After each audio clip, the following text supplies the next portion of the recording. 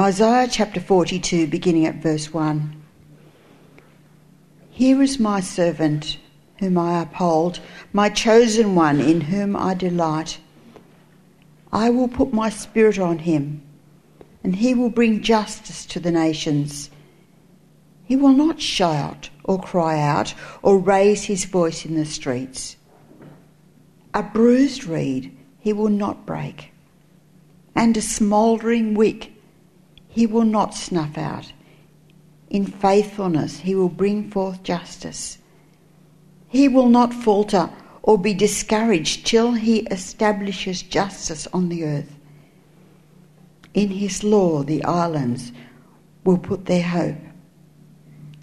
This is what God the Lord says, He who created the heavens and stretched them out, who spread out the earth and all that comes out of it, who gives breath to its people and life to those who walk on it. I, the Lord, have called you in righteousness. I will take hold of your hand.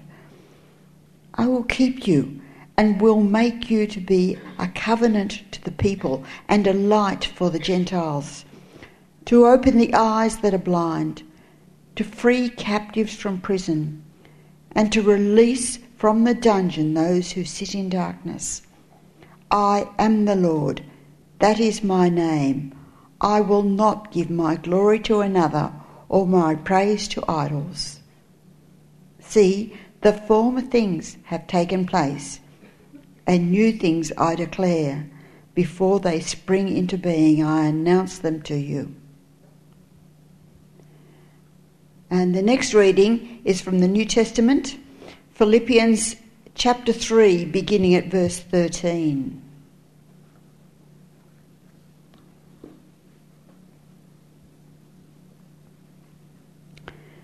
Philippians chapter 3, verse 13.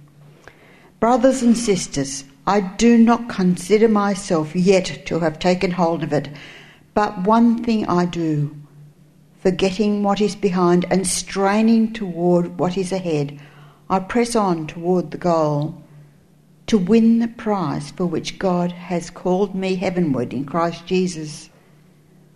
All of us, then, who are mature, should take such a view of things. And if on some points you think differently, that too God will make clear to you.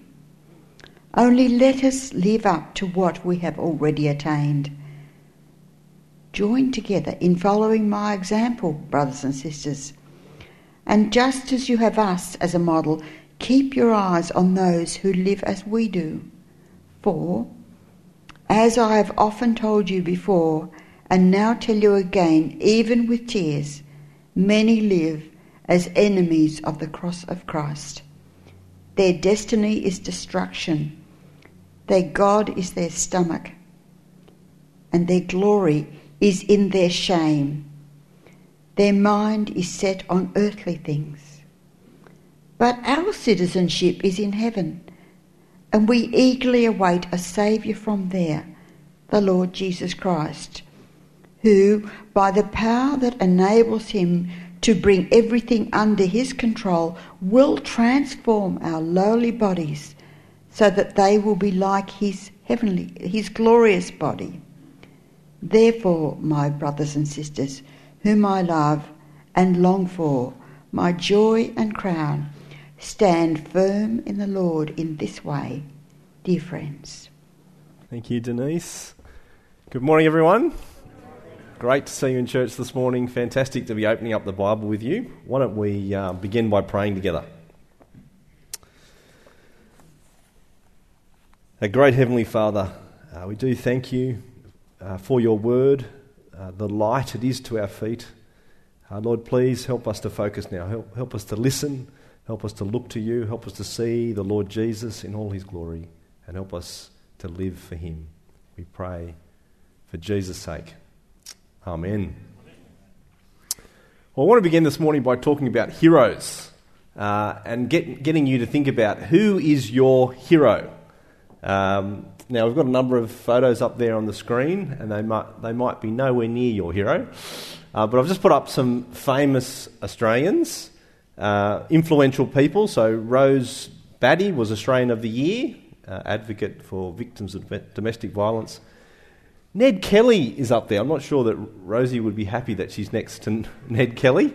Isn't it an interesting observation about our Australian psyche, that we have a thief and a murderer as a hero, a national iconic hero? Delta Goodrem, in all her beauty and talent as a singer, and she's up there. Steve Irwin, he's champion of nature.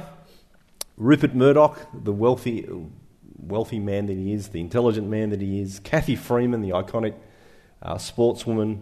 Julia Gillard for her political genius, some would say. I won't let you comment on those.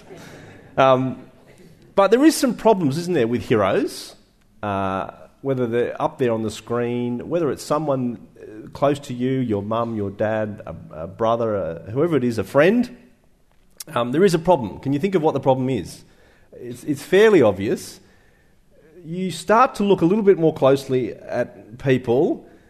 In fact, some of them you don't have to look very closely at all to see imperfection.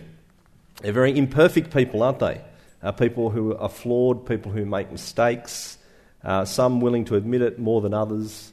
As we look to human beings, we are going to be disappointed.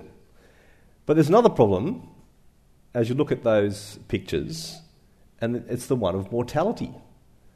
Two of the people up there have already died. All of them will die in the end. That's a problem too, isn't it? As we look to human heroes, they won't always be there for us. A real hero actually needs to do better than that, doesn't it? Needs to be that model, needs to be lasting.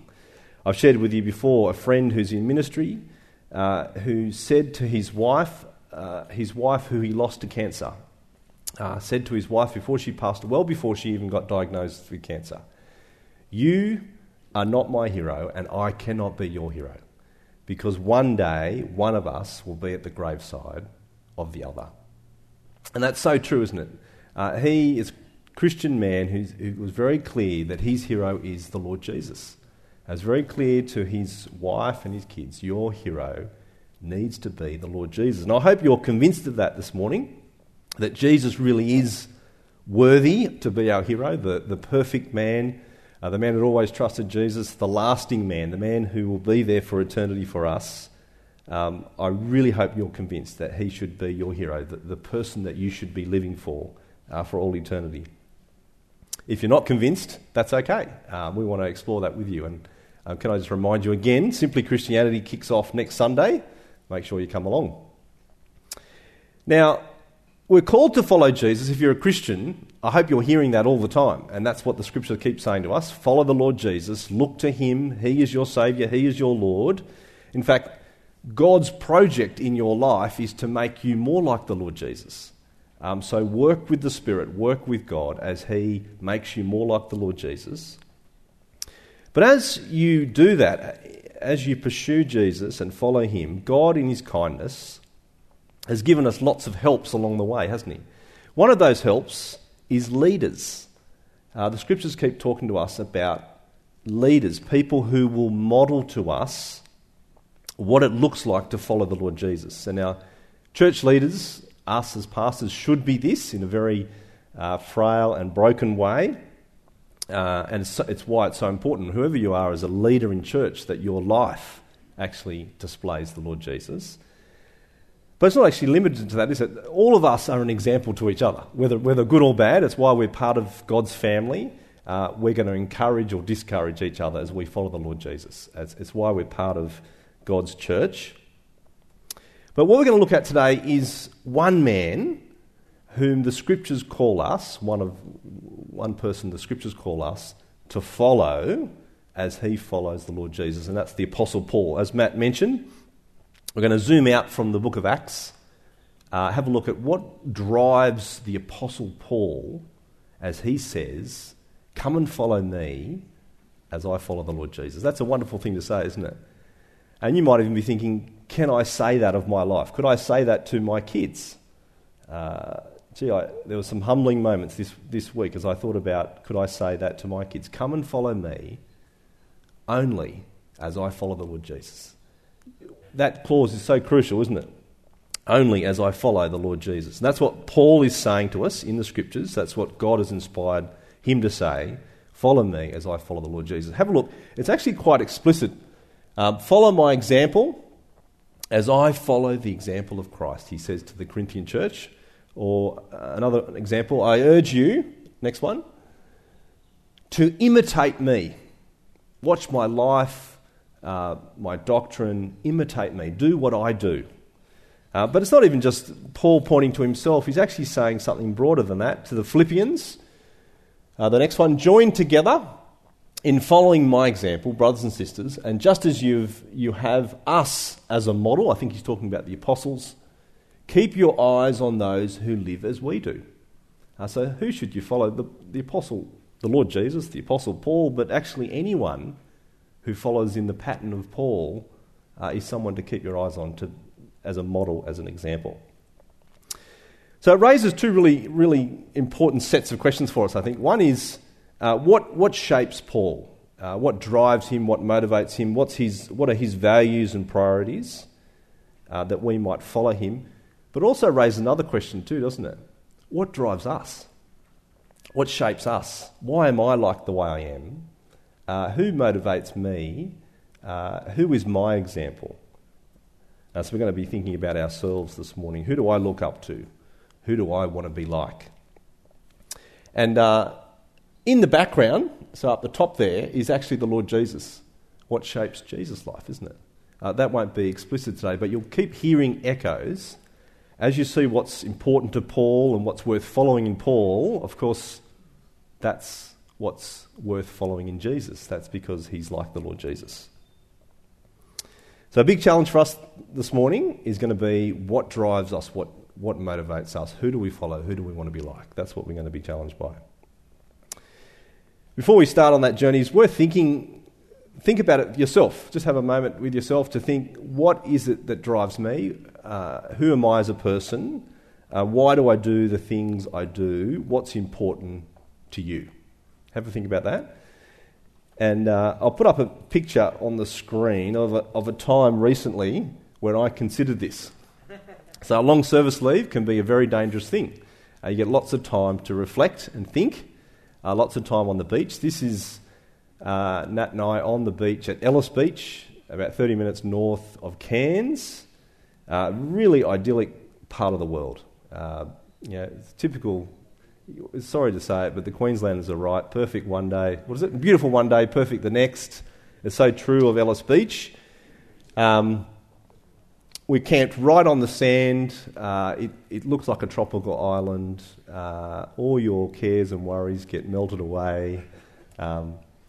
We had 2 grey nomads camped next to us. One was there for 2 months, one was there for 3 months. They come up every year because it's so beautiful. And as we're there on the beach, and you notice there's no children in the picture, which is makes it a little bit more relaxing at that point in time. I thought to myself, why not do this all the time? Why aren't we on a tropical island 100% of the time? Some people, it seemed, were trying to achieve that goal in their retirements. In fact, sometimes throughout the trip it seemed that there were 2 groups of people. One group of people who were achieving it, who seemed to be always on holidays, enjoying themselves.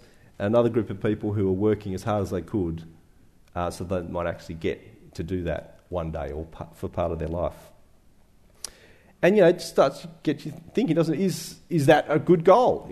Should I be aiming for that comfort, that pleasure? Why not be on the tropical island for the rest of your life? Have you thought about this? You need to.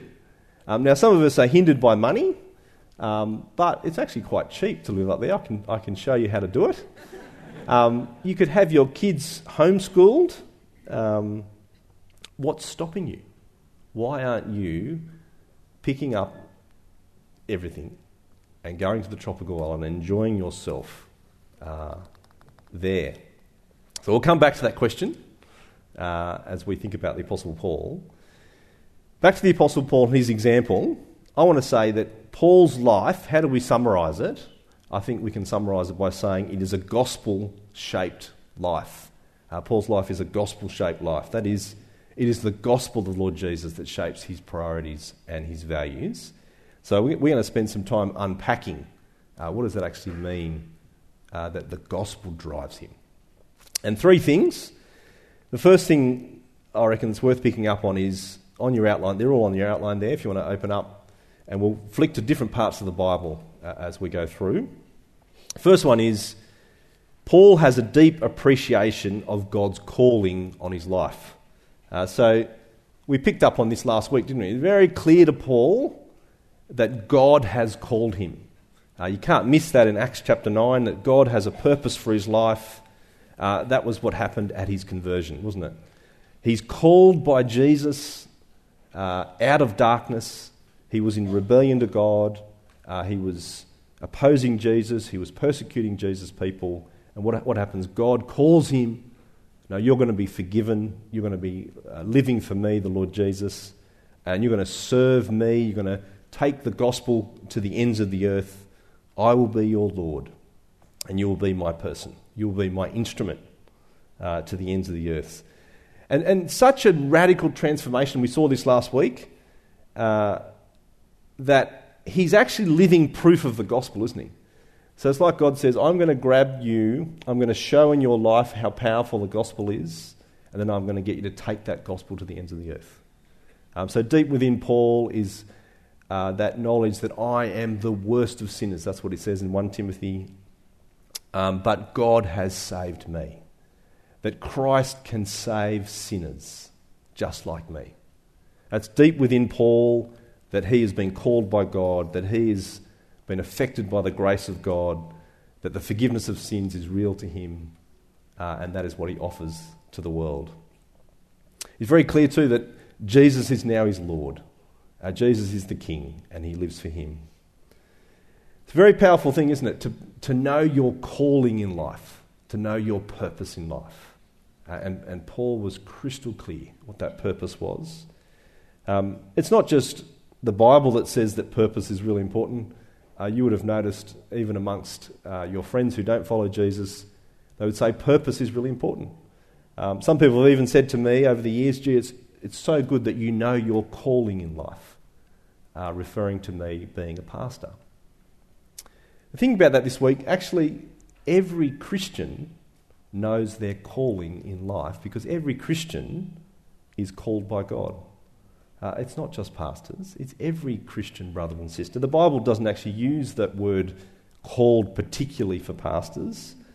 He uses it for every person who follows the Lord Jesus. So I actually had a look this week through all the references. You could do the same. Look up the word called throughout the New Testament and have a look at who you are. You are called by God, all these things.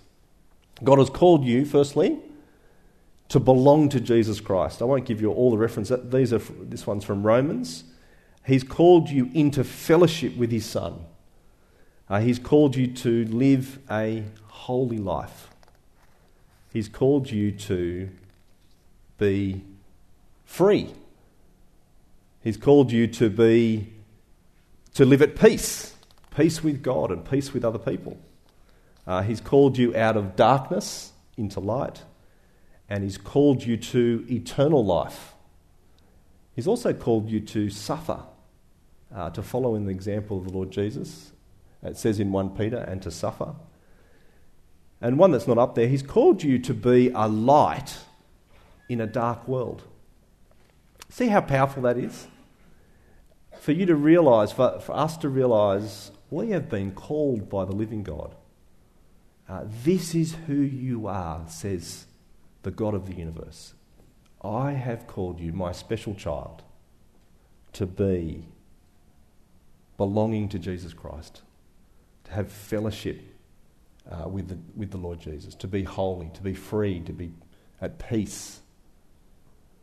And we just got to keep reminding ourselves that put your name in these sentences as I think about who I am. Michael, you belong to Jesus Christ. Michael, you've been called to be holy. Michael, you've been called to be free. Michael, you've been called to a life of peace, peace with God and peace with others. Michael, you've been called out of darkness into light. Michael, you've been called to eternal life. Michael, you've been called to suffer for the Lord Jesus. Michael, you've been called to be a light to a dark world. It's very powerful, isn't it? That's what the Apostle Paul had, and that's what we have. A deep, deep calling from God himself. That is who you are. And so Paul says, understand that. Be like I am. Understand that you are called by God. That is where you're heading. That is what your life is about. Understand that. Now I reckon out of that deep understanding of God's calling on his life, it flowed for Paul that he would have a deep concern for others that God is going to call out of darkness. And that's the second point on your outline. Paul had a deep compassion for the lost. A deep compassion for the lost. His heart aches for those who don't have this purpose in Christ, who don't belong to the Lord Jesus. So have a look at these absolutely incredible verses. Romans chapter 9. Paul says, I have great sorrow and unceasing anguish in my heart, for I could wish that I myself were cursed and cut off from Christ for the sake of my people, those of my own race. See, Paul, he looks upon the Jewish race, he looks upon Israel, looks upon his people, kind of like us looking upon the people of the Central Coast. My heart is filled with anguish. I so desire them to come to know Jesus that I'd even count myself cut off for their sake. That's an incredible thing to say, isn't it? Or look what he says in Romans chapter 10. Brothers and sisters, my heart's desire. Next one. My heart's desire and prayer to God for the Israelites is that they may be saved. That is all I desire. That is all I care about. That they may be saved.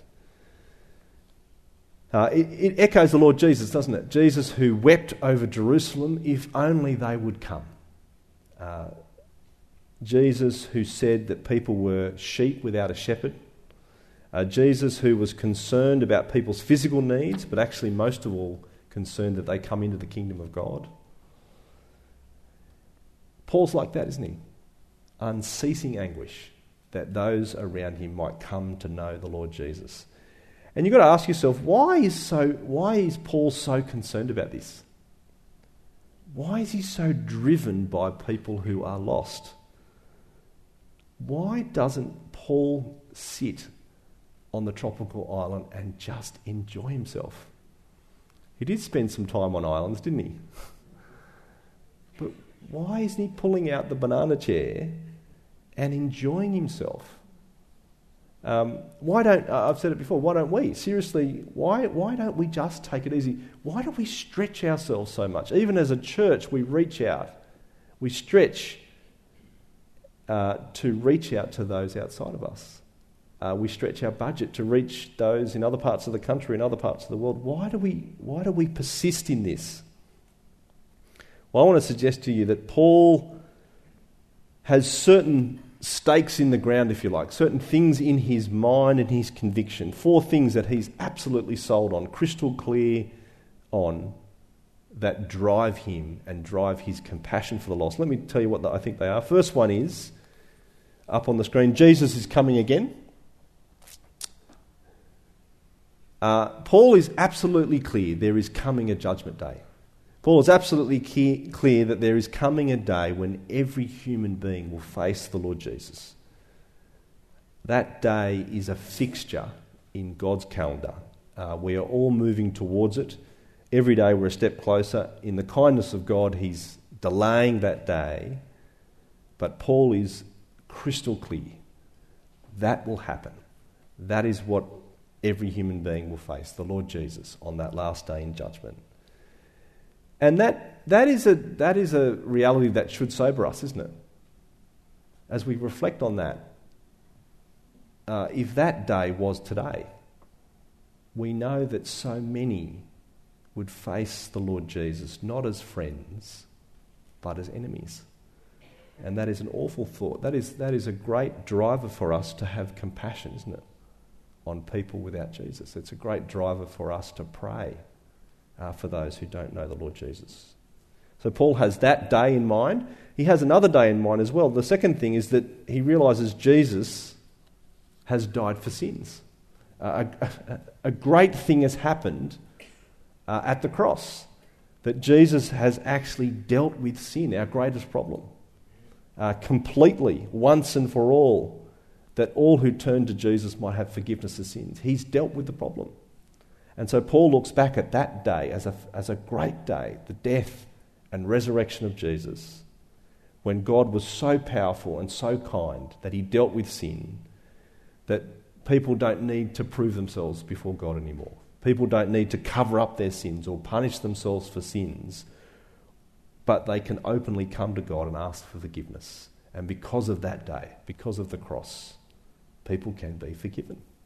And so Paul has that absolutely crystal clear in his mind. Thirdly, he has in his mind that the gospel is powerful to change people. This message of Christ's death and resurrection, as God works by his word and this message goes out to the world and works by his Spirit, people will change. People will come to a living faith in the Lord Jesus. That's what he says happened to the Ephesians. Ephesians chapter 1 verse 13. He says, you, Ephesians, were also included in Christ when you heard the message of truth. If someone proclaimed the message of truth to you, you heard the message of truth, the gospel of your salvation, and when you believed, you were marked in him with a seal, the promised Holy Spirit. You became the Lord Jesus. Because the gospel came to you and you believed. The Spirit worked in you and you were drawn, you were called. So Paul is absolutely clear. That is the way God works, by his word and by his Spirit, as his gospel goes out. And the fourth thing I reckon that's in Paul's mind is that life is short. Have you noticed how urgent Paul operates throughout the New Testament? How much of a priority his life, his gospel, his work is, that we don't actually have much time. We don't know when the Lord Jesus will return. We're only here for a short time. And Paul's so clear, he actually sees people in two very distinct categories, doesn't he? You're either in Christ or you're without Christ. You either have the hope of eternal life or you are lost. Paul is crystal clear as he thinks about that big picture, that here we are living in this time between the Lord Jesus' return and the death of Jesus and the resurrection of Jesus. There is two groups of people, those in Christ or those without Christ. And so you go back to that picture of Ellis Beach, which we all just want to keep looking at because we all want to be there. We can't actually spend our life on Ellis Beach, can we? Even if you had all the money in the world, even if you had the opportunity to do it, it's a great place to go, isn't it? I want to keep telling myself, a great place to go for a holiday. I might go back there as a holiday. I might even spend a bit more time there as a retiree. But then again, you might not. So it even changes retirement, doesn't it? I came back and I was so encouraged by the retirees of our church, because on our trip there was just a sea of retirees living for self, living for Ellis Beach. This is life. This is all there is. Living for comfort and pleasure without Jesus. And it's a great encouragement to see members of our church who've retired to actually say, no, we're living for the Lord Jesus. And Ellis Beach is a great place to go, but that's not where life is. Life is following the Lord Jesus wherever we might go, but I'm going to serve the Lord Jesus, and I'm going to use my retirement to honour the Lord Jesus and to serve him, because life is short, because Christ has died for sins, because Christ is coming again. That's a great encouragement, isn't it, when we see our retirees, like many of our retirees are doing at our church. Now, because all of this is true, the third thing I think is true, that is, Paul has a preparedness to suffer. See, if he's so convicted, if these things are true about the gospel, then he's actually prepared to suffer for them. I reckon that's even how you work out whether you're actually convicted, isn't it? When the message is popular, when it's people love you for being Christian, that's not necessarily showing that you're convicted. It's when people don't like you being Christian. It's when people don't like the message of the Lord Jesus, and life will be uncomfortable, that you will be unpopular. Then you actually see, are you actually convicted? Do I really believe this? Do I really think this is important and of great priority? Our convictions are tested, and they were for the Apostle Paul.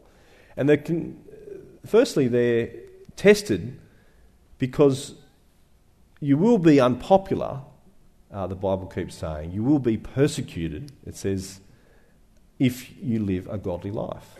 And so that happens to the Apostle Paul, doesn't it? He lives a really difficult life because of these convictions. It's not the Club Med lifestyle, is it? Just read 2 Corinthians chapter 11, 23 to 29 in your spare time. Let me point out to you what happened to Paul. He was flogged more severely. He was exposed to death again and again. He received from the Jews the 40 lashes minus one. He was beaten with rods. He was pelted with stones. He was shipwrecked. He was constantly on the move. He was in danger from bandits, in danger from fellow Jews, in danger at sea, in danger from false believers. He's laboured and toiled without sleep. He's gone hungry and thirsty. Apart from that, life was luxurious. It's a difficult life, isn't it? Now, there's a lot of uniqueness to the Apostle Paul, but if we live for the Lord Jesus and have these convictions, life will not be easy. In fact, 1 Peter says, follow the Lord Jesus and suffer like he did. There is your model. So it's a great challenge to us, isn't it? In a world where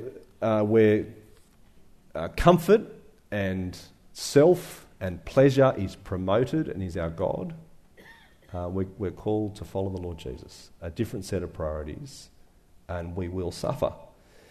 Second reason I reckon we'll suffer is the reason Paul suffered, and that is to win people to Christ.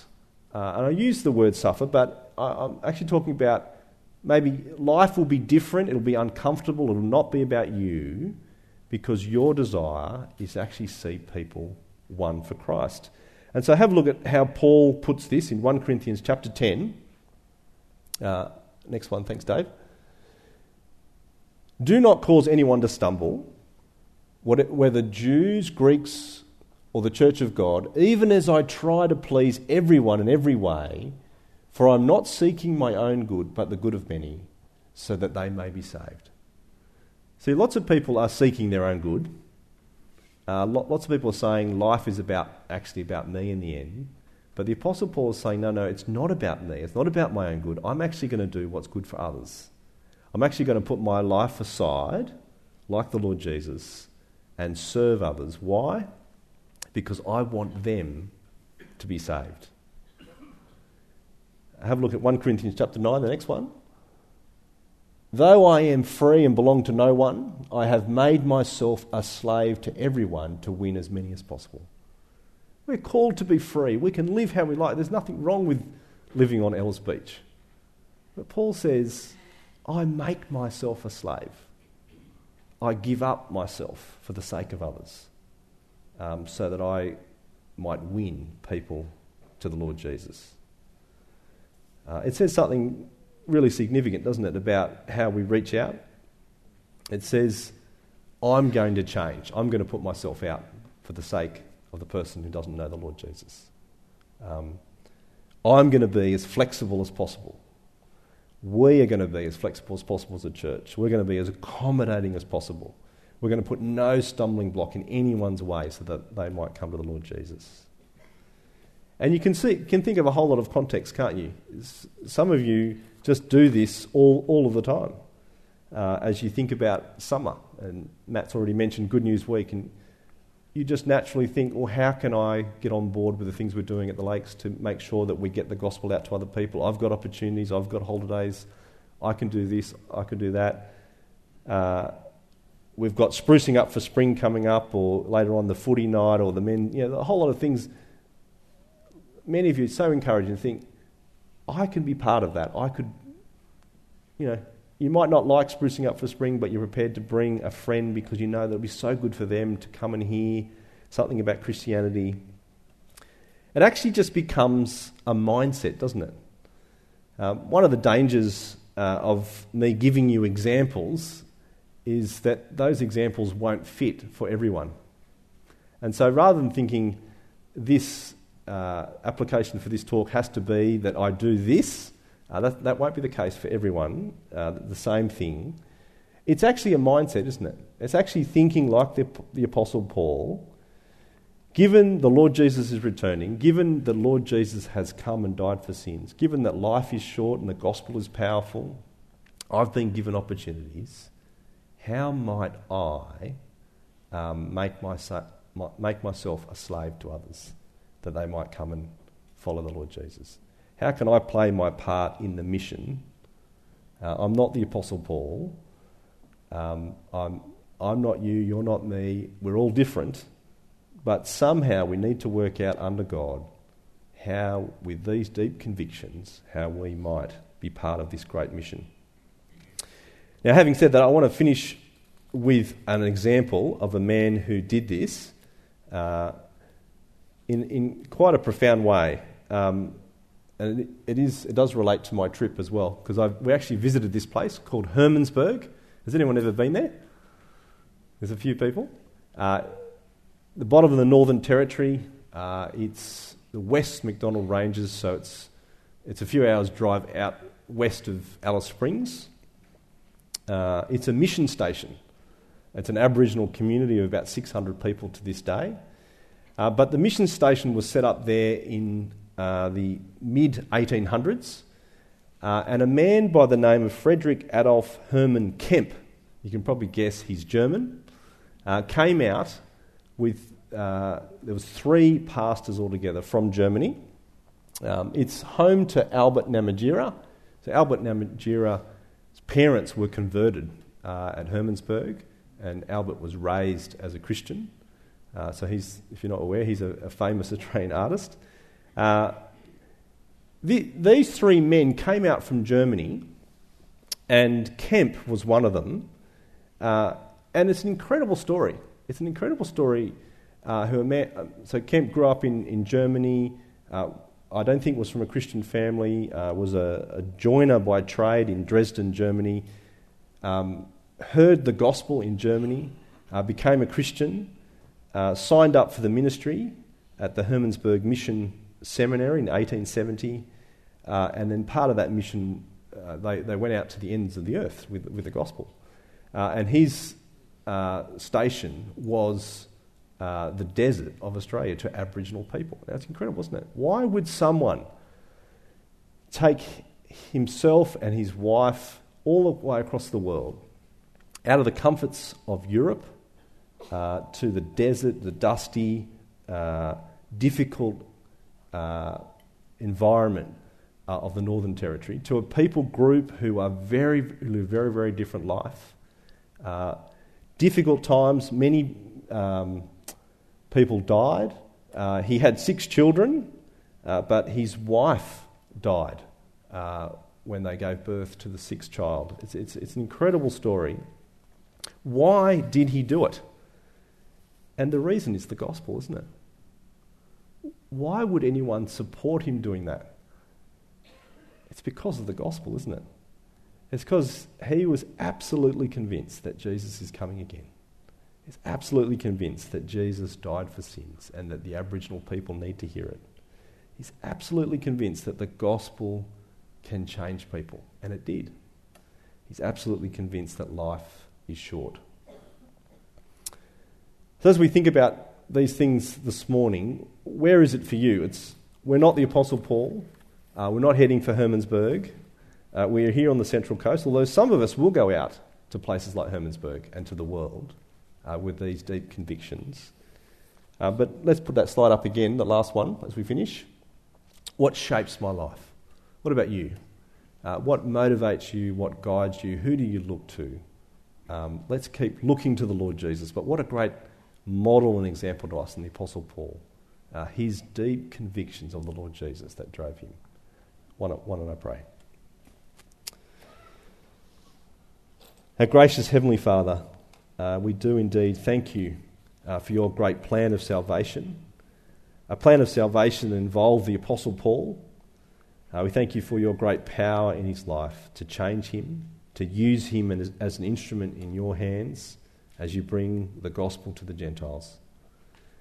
Father, please grow us in our convictions. Grow us to understand the great calling that you've placed on our lives, that you have deeply saved us as children of God. You've called us to be lights in a dark, dark world. Father, please convict us again of the deep need of salvation in our world. Please grow us in compassion for those around us who are lost.